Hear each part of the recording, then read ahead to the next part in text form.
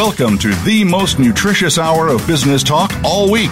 This is Coffee Break with Game Changers, presented by SAP. The best-run businesses run SAP. Your host and moderator is Bonnie D. Graham. You'll hear from the innovators who have learned to use game-changing technologies to shake up the status quo and help move today's businesses in new directions. Now, here's Bonnie D. Graham. Welcome, welcome, welcome. If you want to run with the Game Changers, guess what? You're in the right place because this is where the best run. Today's topic is part 3 of something we've talked about on this series, on one of our other Game Changers series. It's so important we wanted to bring it back. Let me give you the buzz on the street. This is a quote from Teresa Domenech, co-director of Circle, UCL's Circular Economy Lab. Here's the quote. We will design products differently if we knew that those products were to come back to us as manufacturers and we could extract value from them and create new products from them. So everybody think about that as a circle. We're talking about the circular economy. Let's take a look back in history. The last 150 years of the industrial evolution, I didn't say revolution, have been dominated by what we see as a one-way linear economy model. That means we produce, we consume, and we throw things away. We manufacture goods from raw materials. Then we sell them. Then we use them. Then we say, I don't want this anymore, or it doesn't work, or I don't like it. We throw it away. Sometimes we incinerate it as waste. In other words, we start at one end and then we get rid of it. We don't want it. This is not sustainable. We know that. So the circular economy model, which we're going to talk about again in detail today, maintains products. It extends their service life, and it repurposes the waste from one product to maintain another. So the new circular model is reuse, repair, and remanufacture. Aha. And by the way, if you're thinking circular economy means we're all going to go out and hug a tree, you could do that anyway, but that's not what we're talking about. So is your company on board yet? Whether you're manufacturing something, just selling something somebody else manufactures, how can you do this? It's the way of the future. I'm Bonnie D. Graham, and let me tell you who my 3 experts on the panel are today. We're thrilled to welcome back. Actually, one is joining us. He wasn't on the last section. It's Dan Weller, my colleague at SAP. He's a senior analyst at SAP Insights. He will be our first kicking off panelist. Second, we will welcome back Christopher Koch, Director of Thought Leadership for the SAP Center for Business Insight. Okay, and rounding out the panel also from SAP is Will Ritzrau, Director of Sustainability. Gentlemen, pleasure to have you back. Dan Wellers is up first today, and Dan has sent us a wonderful quote from Yuval Noah Harari. And the book we're talking about is 21 Lessons for the 21st Century. It's written by the Israeli author, I just mentioned him, Yuval Noah Harari, published in 2018 in the U.S. and the U.K. It's a loose collection of essays, many based on articles he previously published, where Harari tries to untangle the technological, political, social, and existential quandaries. That's a lot of quandaries, Dan, that humankind faces. He deals with the distant past. He wrote a book in 2011, Sapiens, A Brief History of Humankind. And with the distant future in 2016, his book was Homo Deus, A Brief History of Tomorrow. So here is the quote Dan has selected. Questions you cannot answer are usually far better for you than answers you cannot question. I love this quote. Dan Wellers, how have you been?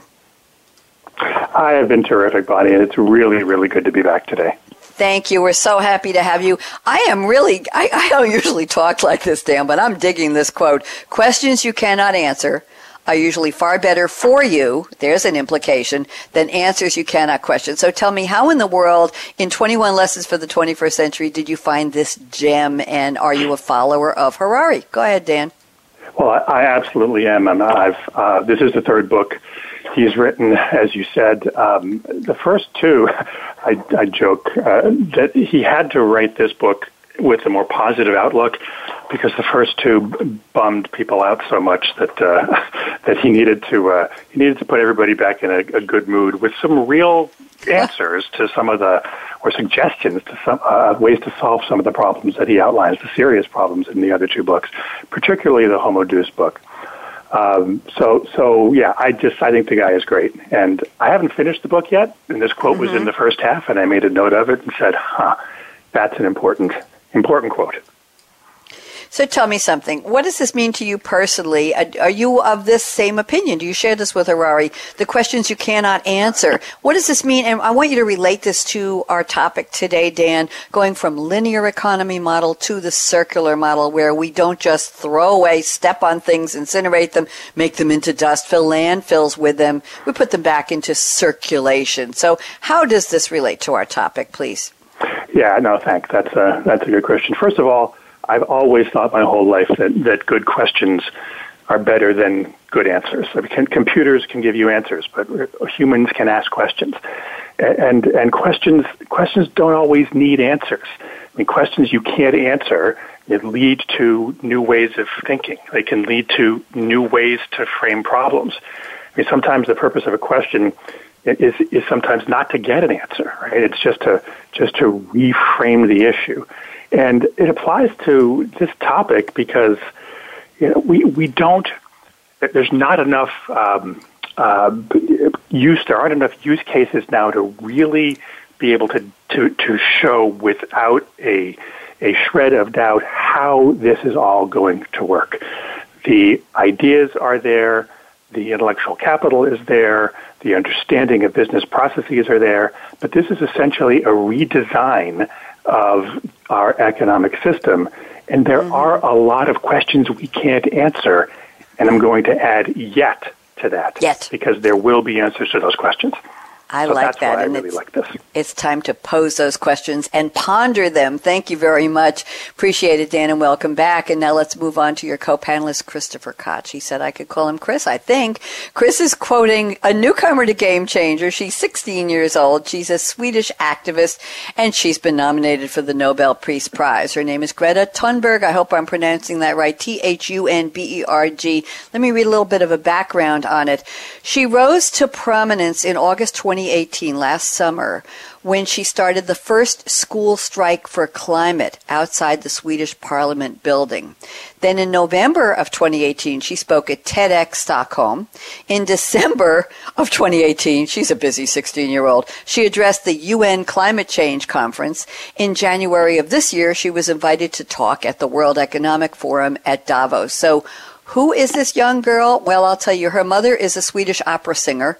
Her father is an actor. Her grandfather is an actor and director, all very well known in Sweden. And here's the deal why she started all this. Chris, bear with me for a second here. In December 2018, Greta Thunberg mentioned she was diagnosed with Asperger's syndrome, attention deficit hyperactivity disorder, which we know is ADHD, OCD, obsessive compulsive disorder, and selective mutism. To lower her family's carbon footprint, she insisted that the family becomes vegan and give up flying. Oh my. Now here's the quote. There are no gray areas when it comes to survival. Either we go on as a civilization or we don't. Chris Koch, welcome back. What a quote. How are you? I'm doing great, Bonnie. Thank you for having me back. It's a pleasure to be here. Thank you. I feel the same way about you. Where in the world did you find this quote from the 16-year-old? She's world famous, so talk to me. Yeah, so I think what's interesting about what she said here is that there's really no black and white, there's no gray areas when it comes to this. And this relates actually to her illness. So when she was 8 years old, she was a very precocious schoolgirl, and she looked into what was going on with climate change and what the scientific community was saying about it. And her parents were telling her, turn off the lights, recycle everything, don't waste food.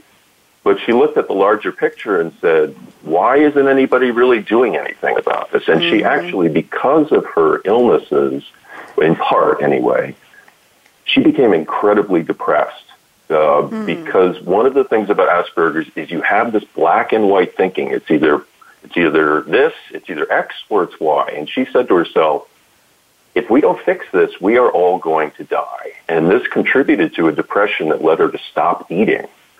So they finally got her back eating again, but her growth is actually stunted. If you've seen pictures of her, she's a 16-year-old who kind of looks more like an 11-year-old. So she's suffered terribly during this period.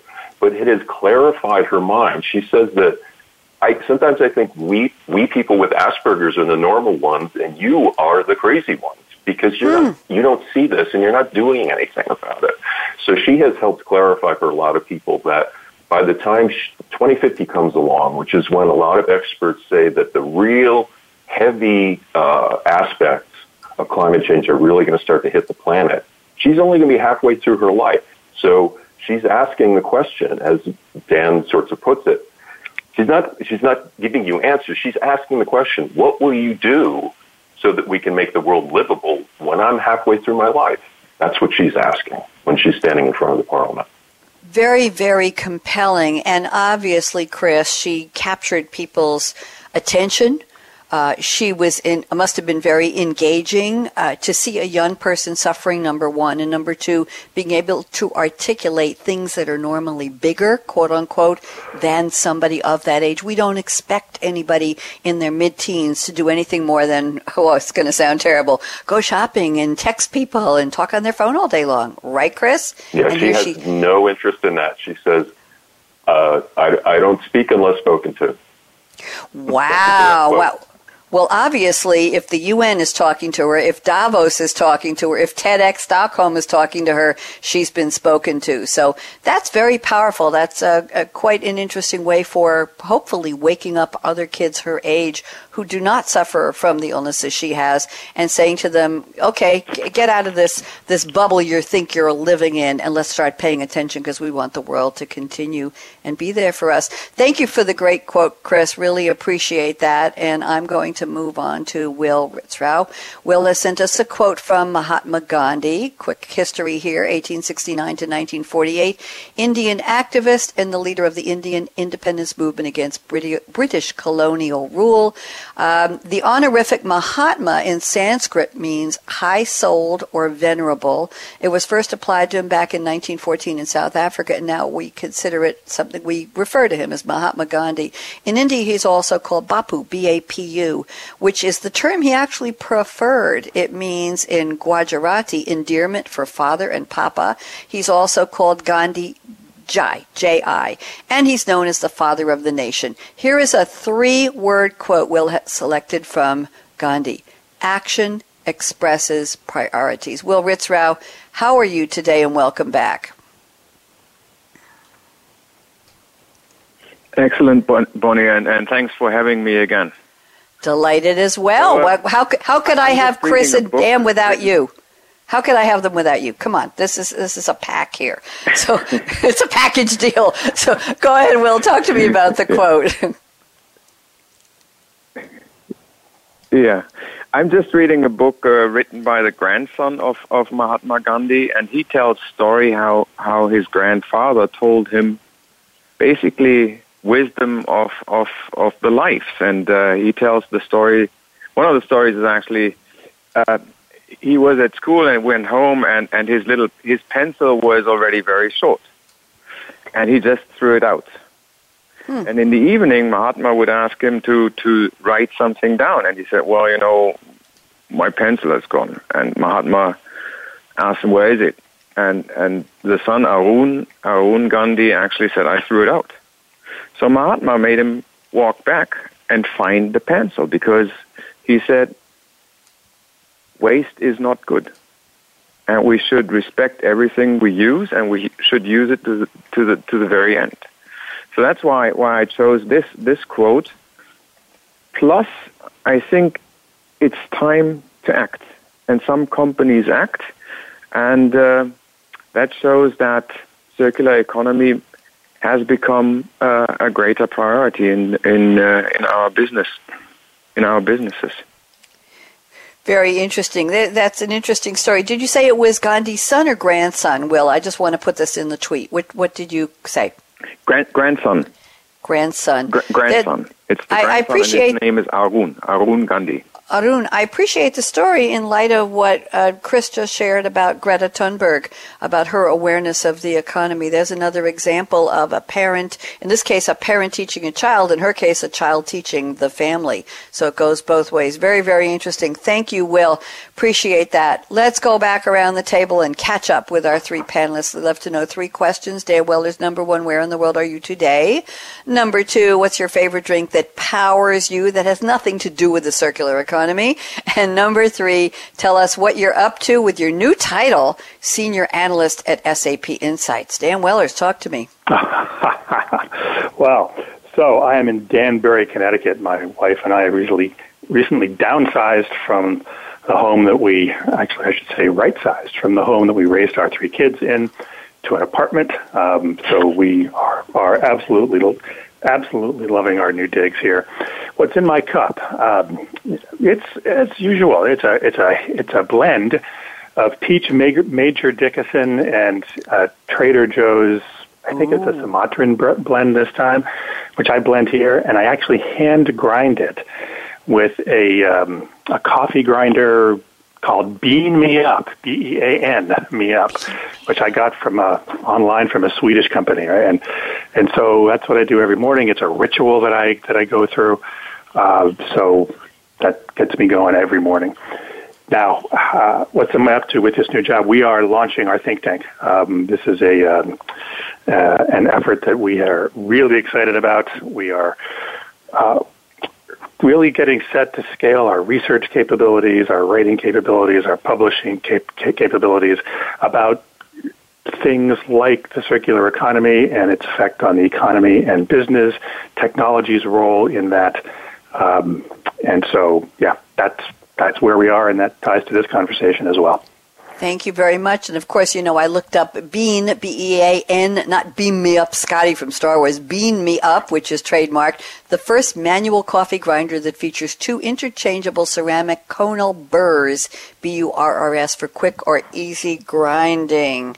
Okay, and I think the Swedish company is Finum, or Finum, F-I-N-U-M. Is that the right one, Dan?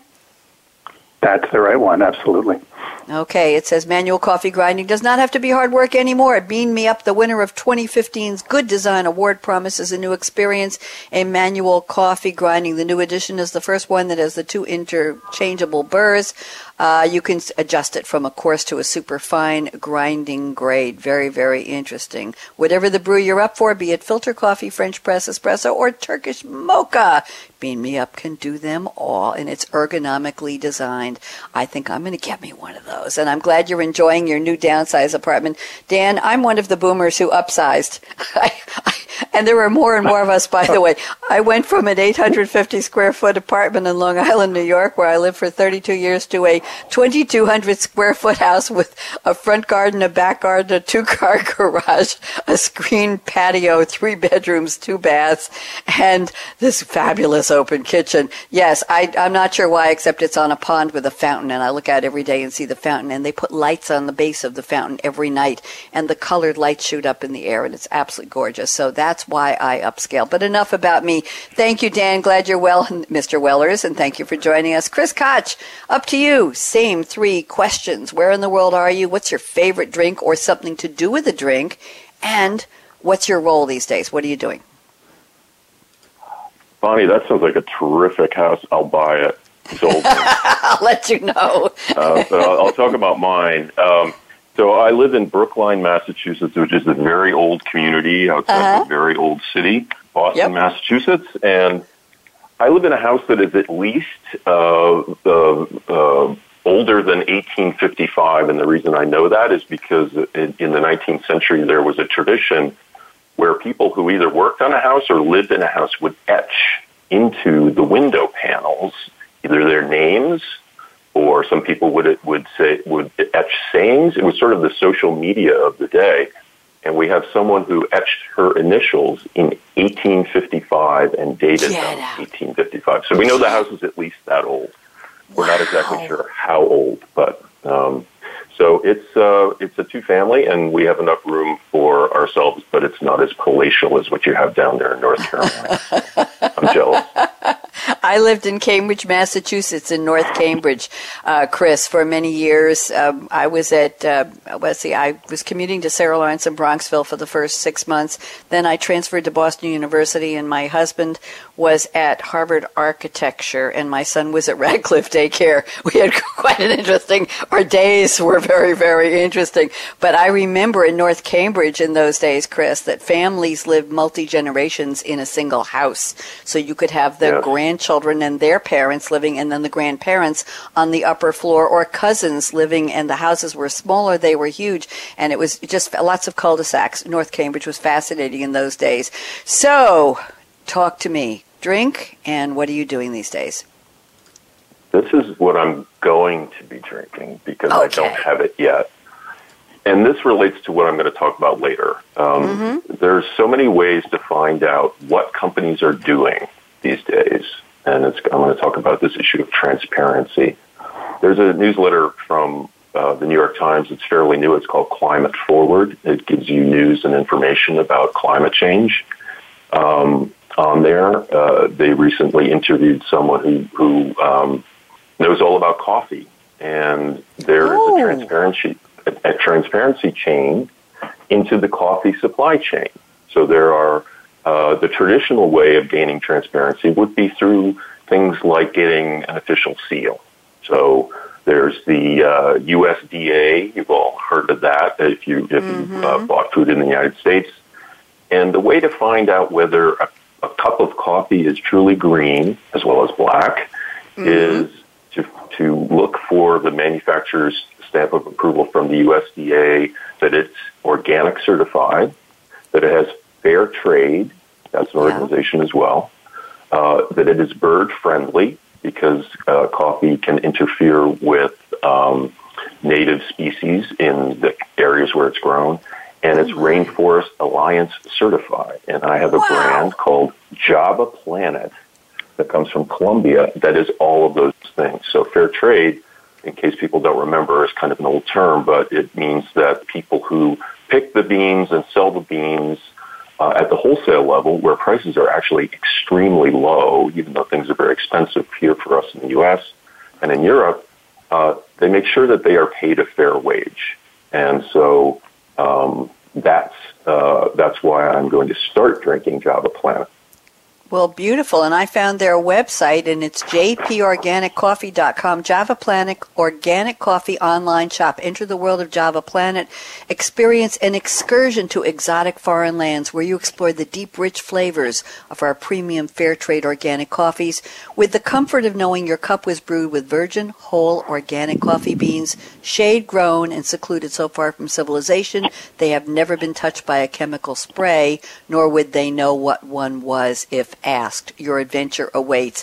That's gorgeous. That's what a beautiful. Isn't that beautiful? The writing, my goodness. I wish corporate writing were this interesting, shall we just put it that way. Now, I have to ask you, Chris, I looked up Climate Forward, the newsletter you mentioned. Is that the Climate FWD, which is published by the New York Times? Yes, they're using internet meme speak. Signing up right now. I'm signing up right now. What on earth is going on? Sign up to get our latest stories and insights about climate change, along with answers to your questions on tips on how to help. And I just sent them my email address, and I'm going to subscribe. So there. I need more newsletters in my inbox every morning, Chris. I really do. I really do. And I make them circular by forwarding them to people I think would appreciate it. Not on a standard DL, but if I have something that comes in, I really think people would like. I handpick the people in my contact list and send it. So there's this circular economy. And what are you up to these days? What are you doing as Director of Thought Leadership for the Center for Business Insight at SAP?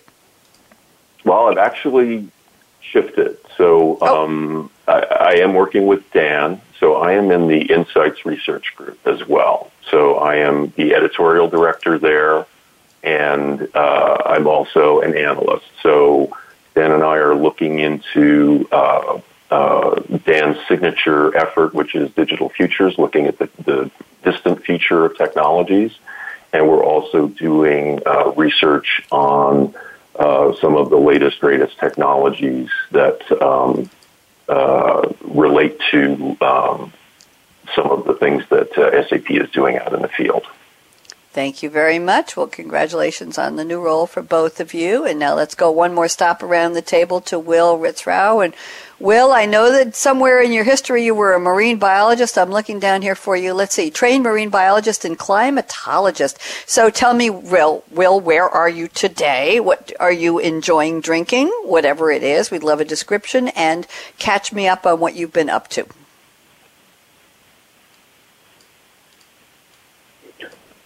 Most certainly, Bonnie. I'm actually not at home. Today I'm in Stuttgart, where the German CSR forum is happening. I spent the whole day with 3 of my students, and the highlight of today's day was actually the initial talk of Ernst Ulrich von Weizsäcker, who was a former president of the Club of Rome. So he was one of the guys who wrote the book The Limits of Growth. And he was very clear that the way we're doing business today is not going to be sustainable, and we may come into significant problems in the near future, similar as Greta said it. So that was a highlight. The overall theme of today was climate change, because climate change is one of the drivers of the rethinking of businesses, since it's finally seen as a business risk. So to your next question, being on this conference, my choice of beverages is fairly dull, so I can select between a non-sparkling water or a poor coffee, and that's what I had all day. But that's okay when I was able to listen to this great inspirational talk of Ernst Ulrich. What we're up to this year is, as you said before, I'm working in the sustainability organization of SAP, and we have 3 priorities we're working on this year. One is circular economy, so the topic of our discussion today. Slightly related to this one, we're working to a topic which is called impact valuation.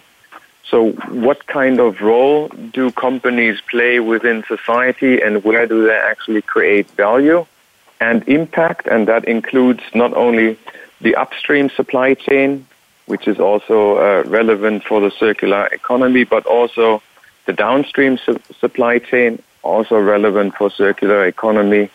And how can you describe that overall in monetary terms, and then translate that into internal steering? That's the second topic. And the third topic our department is dealing with is business ethics for digitization. So how can we define or drive digitization in a responsible way? So it's not a job killer, but more a job enrichment. Does that make sense, or does that answer your question? So we have a few things on our plate this year. Yes. And I really love being part of that stuff. Good. And loving what you do is part of why we all love what we do. So there's a circular reasoning. By the way, back in the day, I don't know, Dan and Chris, you may be familiar with the term tautology. I remember learning that in math in grade school or junior high school. We didn't have middle school. We had junior high school back in the day. Dan, you probably remember those days, I think. And we called tautology circular reasoning. Remember? It was like a Mobius strip, and it just kept going around and around and around. So is that the goal of the circular economy, would you say, Dan, or is that an oversimplification? I think, circular reasoning was, as I recall, not something that was good. You kind of reinforced the same thing over and over again and never really answered the question. Certainly the circular concept is right, but this actually, in the circular economy, going through the cycles builds value each time. Okay. And in circular reason, I don't think that was the same idea, but it's a good question. Thank you very much. I'm glad you clarified. I don't know where that came up, but I'm looking it up now. It says it's not a good thing. It's usually undesirable. It's redundant statements in literature and rhetoric. In formal logic, a statement that is true in every possible interpretation. It's a rule of replacement for logical expressions. Maybe I learned it in logic in college. I don't know. We will just move on from that. So we're going to take a quick break because I think my panelists need one, and so do I. If you're tuning in, this is Coffee Break with Game Changers Radio. Started the show in 2011. Unproven, and here we are in 2019.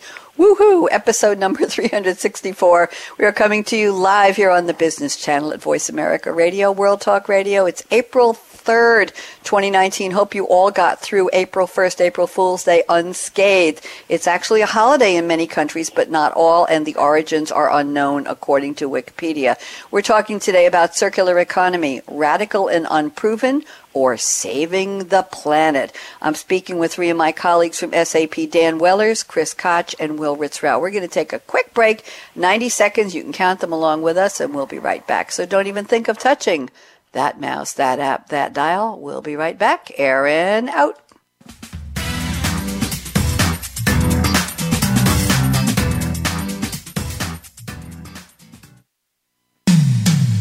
When it comes to business, you'll find the experts here. Voice America Business Network. The time for enterprise mobility is now, according to IDC. By 2013, over 1.19 billion workers worldwide will be using mobile technology, comprising 34.9% of the workforce. The impact of mobility on business is clear. Increasing numbers of business users are expected to handle critical tasks and decision-making in real time, no matter where they are. SAP and Sybase, an SAP company, offer mobile applications and underlying infrastructure with integration to SAP systems for secure access to business processes anytime, anywhere, and on any device. www.sap.com.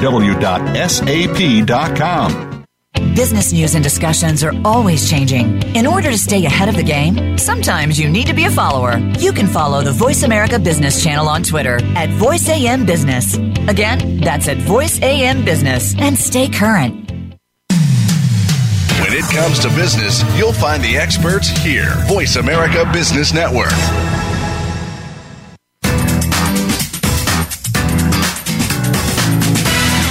You're enjoying Coffee Break with Game Changers, presented by SAP. You can send an email to bonnie.d.graham@sap.com.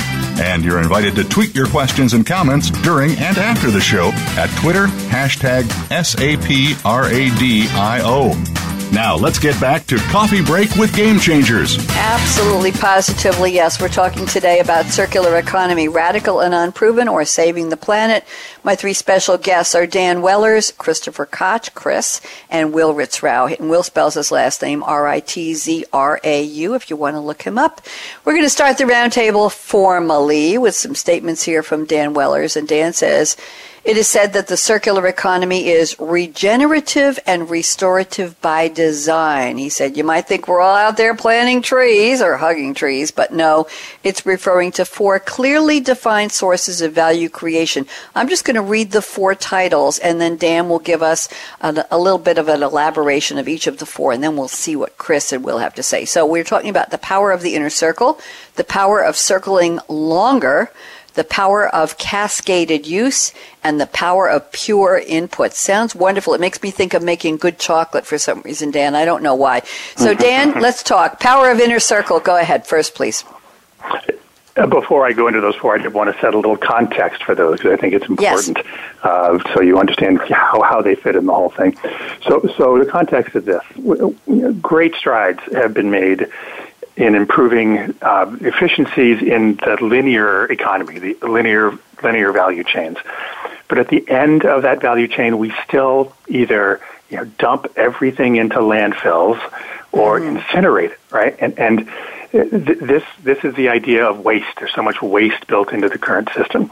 And that waste, it wastes all of the value, all of the costs, all of the embedded materials, the labor, and the energy that was used to create that product or that component. It goes into the ground or it goes up in smoke. So even, and this is a key point, even setting aside the environmental concerns momentarily, this makes absolutely no sense on the face of it from a business standpoint. So the circular economy answers a question that is fundamental to business success, which is how do you get the most value possible, value meaning revenue and profit, out of each dollar you spend on materials, labor, and energy. So the first thing you do is design out waste. You have to have products and components designed for disassembly and reuse, but this is just the first step. And here's where these four sources of value creation come in. So very quickly, the power of the inner circle refers to minimizing these materials that are used compared to the linear production system. The tighter the circle, the smaller the circle, so to speak, the less a product has to be changed in its reuse or its refurbishment or its remanufacturing, and the faster it can return to use. And then the higher the savings on that material, that labor, and that energy that's still embedded in that product. So this is getting the maximum economic value out of the money you already spent, essentially. So the power of circling longer refers to the maximizing the number of consecutive cycles, whether it's repair or reuse or complete remanufacturing, and the time in each cycle. So every cycle, and if you can make them longer, it avoids new costs of material and energy and labor to create the new product or component. Cascaded use, the power of cascaded use, the third one, talks about diversifying reuse across industries. So when cotton clothing, for example, is reused as secondhand clothing or resale clothing, and then crosses into the furniture industry as fiber fill in upholstery, and then that fiber fill is reused in insulation for construction. That continues the use and the value of these raw materials and across industry in a cascaded use perspective. And then finally, the fourth is the power of pure inputs.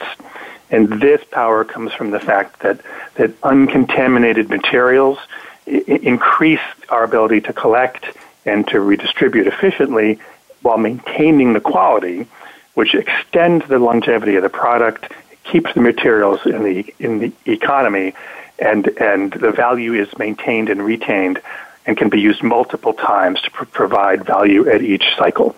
So that's why those four things are really important, just from a business perspective. And I'll stop there.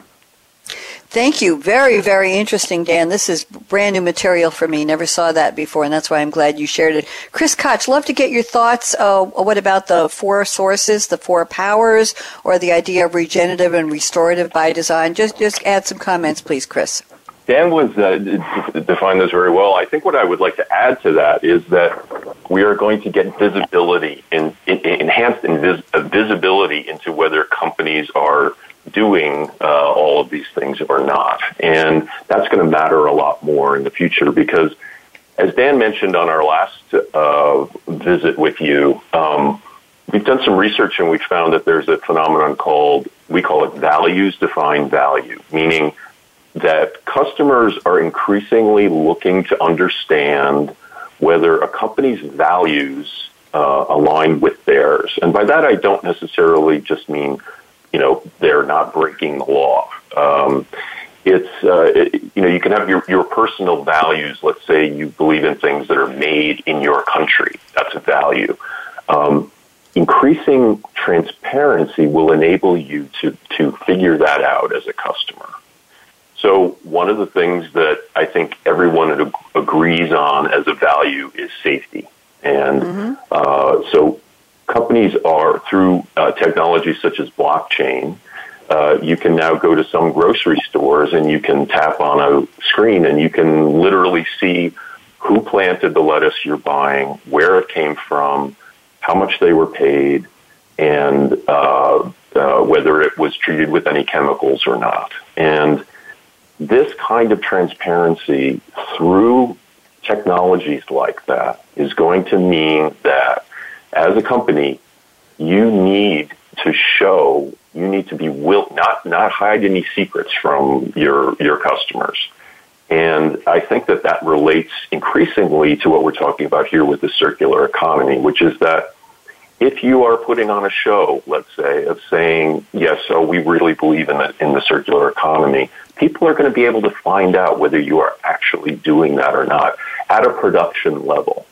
And that's happening through two means. One is that through the internet and big data and all of the things that are available to researchers, they can go in and determine the level of which companies are doing that.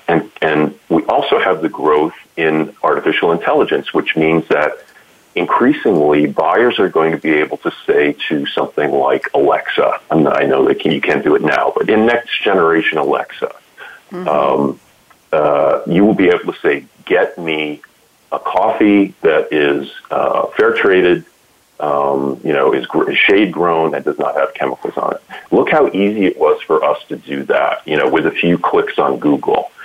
In the future, that is going to become something that is instantaneous. So I think that more and more customers are going to demand that these kinds of changes be made in the supply chain, and it's going to be much more easy for them to figure that out.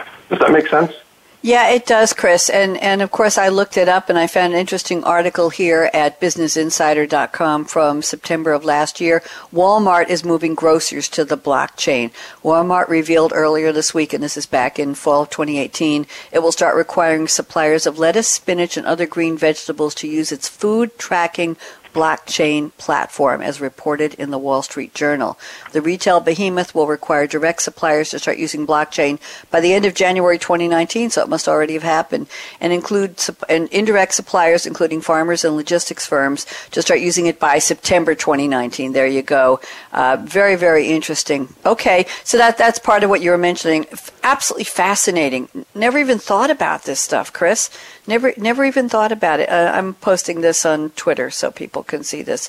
Very interesting. Will Ritzrau, please join us. Will, thoughts on what Dan was talking about, the 4 powers, and what Chris has added. Will? Bonnie, as you can imagine, I'm in violent agreement with Chris and Dan. Touche. So what I'm asking myself is why are we not moving faster? Why are we not moving faster? And I think in our preparation, I said changing our very successful business model over the last 70 years isn't that reckless. It took many people out of poverty. Many people live very well, and the economy is humming. But that was based on productivity gains. I mean, Dan was alluding to the productivity gains. But the productivity gains were based on specialization, and that made the products very complex. And I really hope what Chris was just saying, that this complexity will be made transparent based on new technologies, based on blockchain, based on artificial intelligence, based on machine learning, so that the consumers really have the opportunity to look behind the curtain and see how products are made, how many times they may be recycled, how many times what's the longevity of a use cycle is. So I really hope that is going to happen to really move the businesses towards circular differentiation, because as I fully agree that what Chris and Dan says, consumers want sustainable products and products which are based on social values, their own values, plus they should be made within the planetary boundaries, right? So from that perspective, I really hope that technology will take us to the next level of responsible businesses. Absolutely. Thank you. Very good comments around the table here. I want to move on a little bit to something, Chris, in your notes on radical transparency. And you say customers are increasingly making purchase decisions based on the values they share with companies. Those values are not just in terms of the ethics and the legality. We've talked a little bit about blockchain in terms of, I'm just going to broadly use the term, Chris, the ethics of where did our food come from, or from where did our food come, not have a preposition at the end, but also in terms of personal beliefs. And you say that, for example, made in USA, it's not a good thing, it's not a bad thing because it's just a label, but it's a value that some consumers value highly. Can you talk a little bit about that, Chris, about this idea that we're looking at, let's use the example of labels to say, what will we buy from whom, where, and when? Is this a good thing? I think it is a good thing, Bonnie, because when we talk about circular economy, you very carefully pointed out at the beginning that this doesn't mean that we're hugging trees. This transparency is going to reveal the fact that having a value around something like circular economy is neither a good nor a bad. It is about saving money, first and foremost, because it is economical in the end. And Will can talk about a company in France. We mentioned it the last show, which is Renault. They've been remanufacturing engines since after World War II. And the fact that we need to dispel this idea that having this value is somehow political. In the end, it is a value of saving money and of saving our planet. And transparency can only further those two goals. And I'll give you an example. I won't name names here, but there is a very large retailer, a big box retailer, that has a lot of real estate. And by that, I don't mean land. What I mean is rooftop. And it has become the largest consumer of solar power in the United States. It does not talk about this publicly, but it is putting solar panels on top of its stores, and it's doing this not because of politics. It is doing it because it is business sense. And what they are planning to do ultimately is to have enough panels on the roofs of these stores so that they can literally disconnect from the grid. In other words, their stores will be self-sufficient from an energy perspective.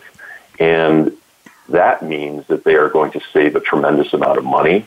Their shareholders are going to save a tremendous amount of money. And ultimately, transparency will reveal that they're doing it through renewable technologies. And I think that is the key benefit that's going to emerge from this increased level of transparency. Thank you, Chris. And by the way, it's public knowledge there are 5 companies that are doing this in a big way. I'm just going to read this. I found solarpowerauthority.com. IKEA has a solar presence at 90% of its U.S. locations. Whole Foods generates enough solar energy to meet 107% of its power use. Kohl's ranks 6th in the U.S. for its total on-site installed solar capacity. J&J, Johnson & Johnson, operates one of the largest solar panel systems in New Jersey, and Walmart has the greatest on-site installed solar capacity in the United States. That okay, Chris? I just wanted to add that. Five major retailers. Sounds good to me. I would add another retailer that begins with a W, but I won't do that. Okay, that's fine. That's fine. That's objective here. Well, we had 2 W's in here. We had Whole Foods and Walmart. Yes, Dan, go ahead. Bonnie, can I add something real quickly to what Chris said? Just something real fast. So, Chris, you're absolutely right. It is about saving money, but it's also about new revenue streams. There are examples of companies going through redesigning how they make products. They can remanufacture. End-of-life products to reach emerging markets, which have a lower price point. In the apparel industry, which is growing 15% annually. Resale apparel. It's $20 billion now. It's growing 15% annually, which is about taking in old clothes, refurbishing them, and selling them to markets and customers that you would never reach before. So yes, savings cost is huge, but a really important part of it is new revenue and profit streams as well. And I think that's overlooked in the discussion of this, which is to Will's question, maybe one of the reasons this is not being adopted as quickly as it should. It's not a full understanding of all the value that this can offer. Thank you very much. We're just about up to the part of the show where we do our crystal ball predictions. Yes, Will, I was going to have you start the predictions, but go ahead with what you were going to say. Please go. No, I just wanted to add to Chris's point, and I'm glad you brought up Renault and combining your point and Dan's point. One of the reasons why they're going, for example, for used part and refurbishing them is that the second life or the second life product has a higher margin. So you can sell them 30% cheaper, but you don't have the entire production costs, right? So that's exactly what Dan said. And Renault is to keep control of the resources.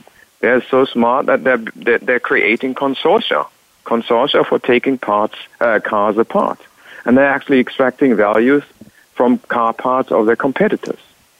So it's really business viability and reducing cost of procurement or scarce resources. Thank you. I want you to start the predictions. I'm going to give you 60 seconds. You wanted me to make predictions.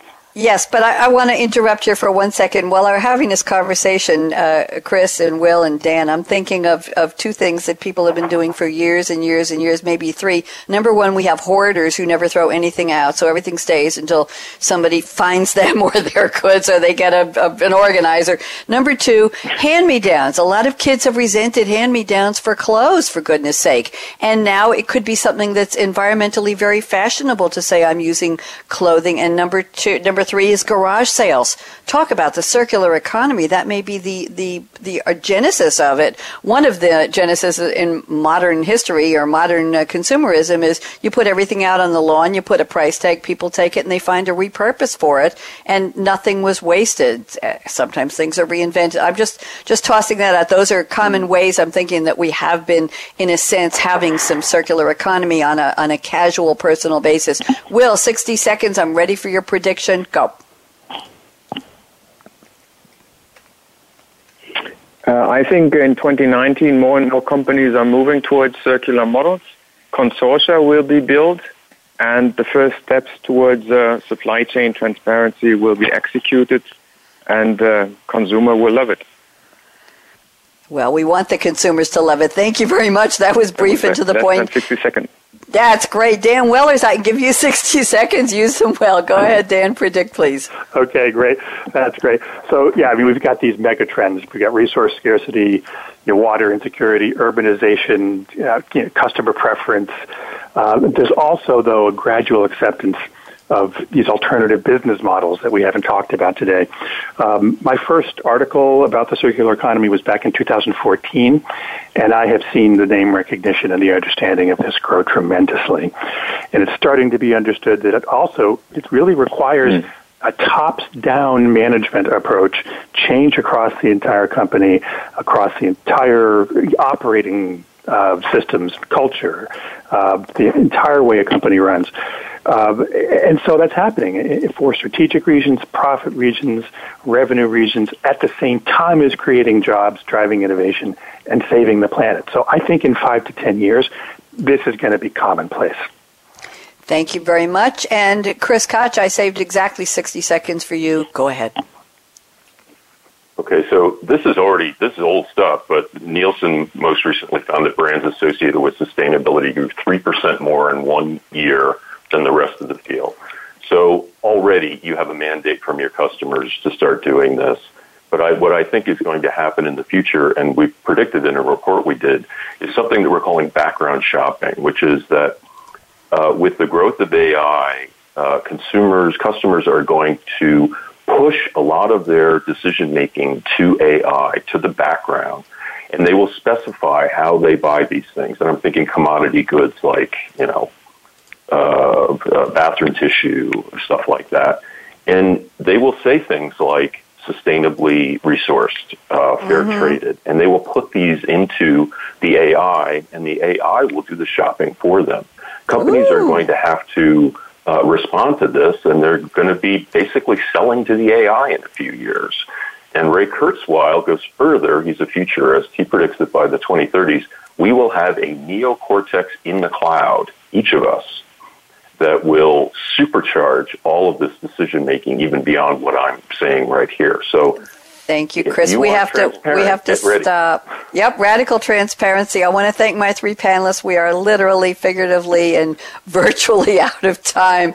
I want to thank the three of you and Aaron at the World Talk Radio Business Channel, Aaron Keller, our engineer extraordinaire. I'm Bonnie D. Graham. Sorry to rush you.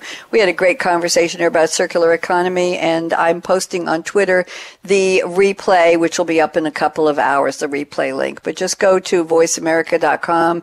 look in the calendar for Coffee Break with Game Changers. Look on the episode directory on the right-hand side. Find the Circular Economy episode from today, April 3rd, 2019. And when it says listen now, you can. Here's my call to action. Fasten your seatbelt. There's something that's circular. What are you waiting for? Go out and be a game changer today, just like Dan Wellers, just like Chris Koch, and just like Will Ritzrau, all at SAP. Have a great day. I'll be back 2 p.m. Eastern with a new episode of Internet of Things with Game Changers. Bye-bye. Thanks again for tuning in to Coffee Break with Game Changers, presented by SAP. The best-run businesses run SAP. To keep the Coffee Break conversation going, tweet your questions and comments to Twitter, #SAPRADIO. Please join your host, Bonnie D. Graham, again next Wednesday morning at 8 a.m. Pacific Time, 11 a.m. Eastern Time on the Voice America Business Channel. Have a great week.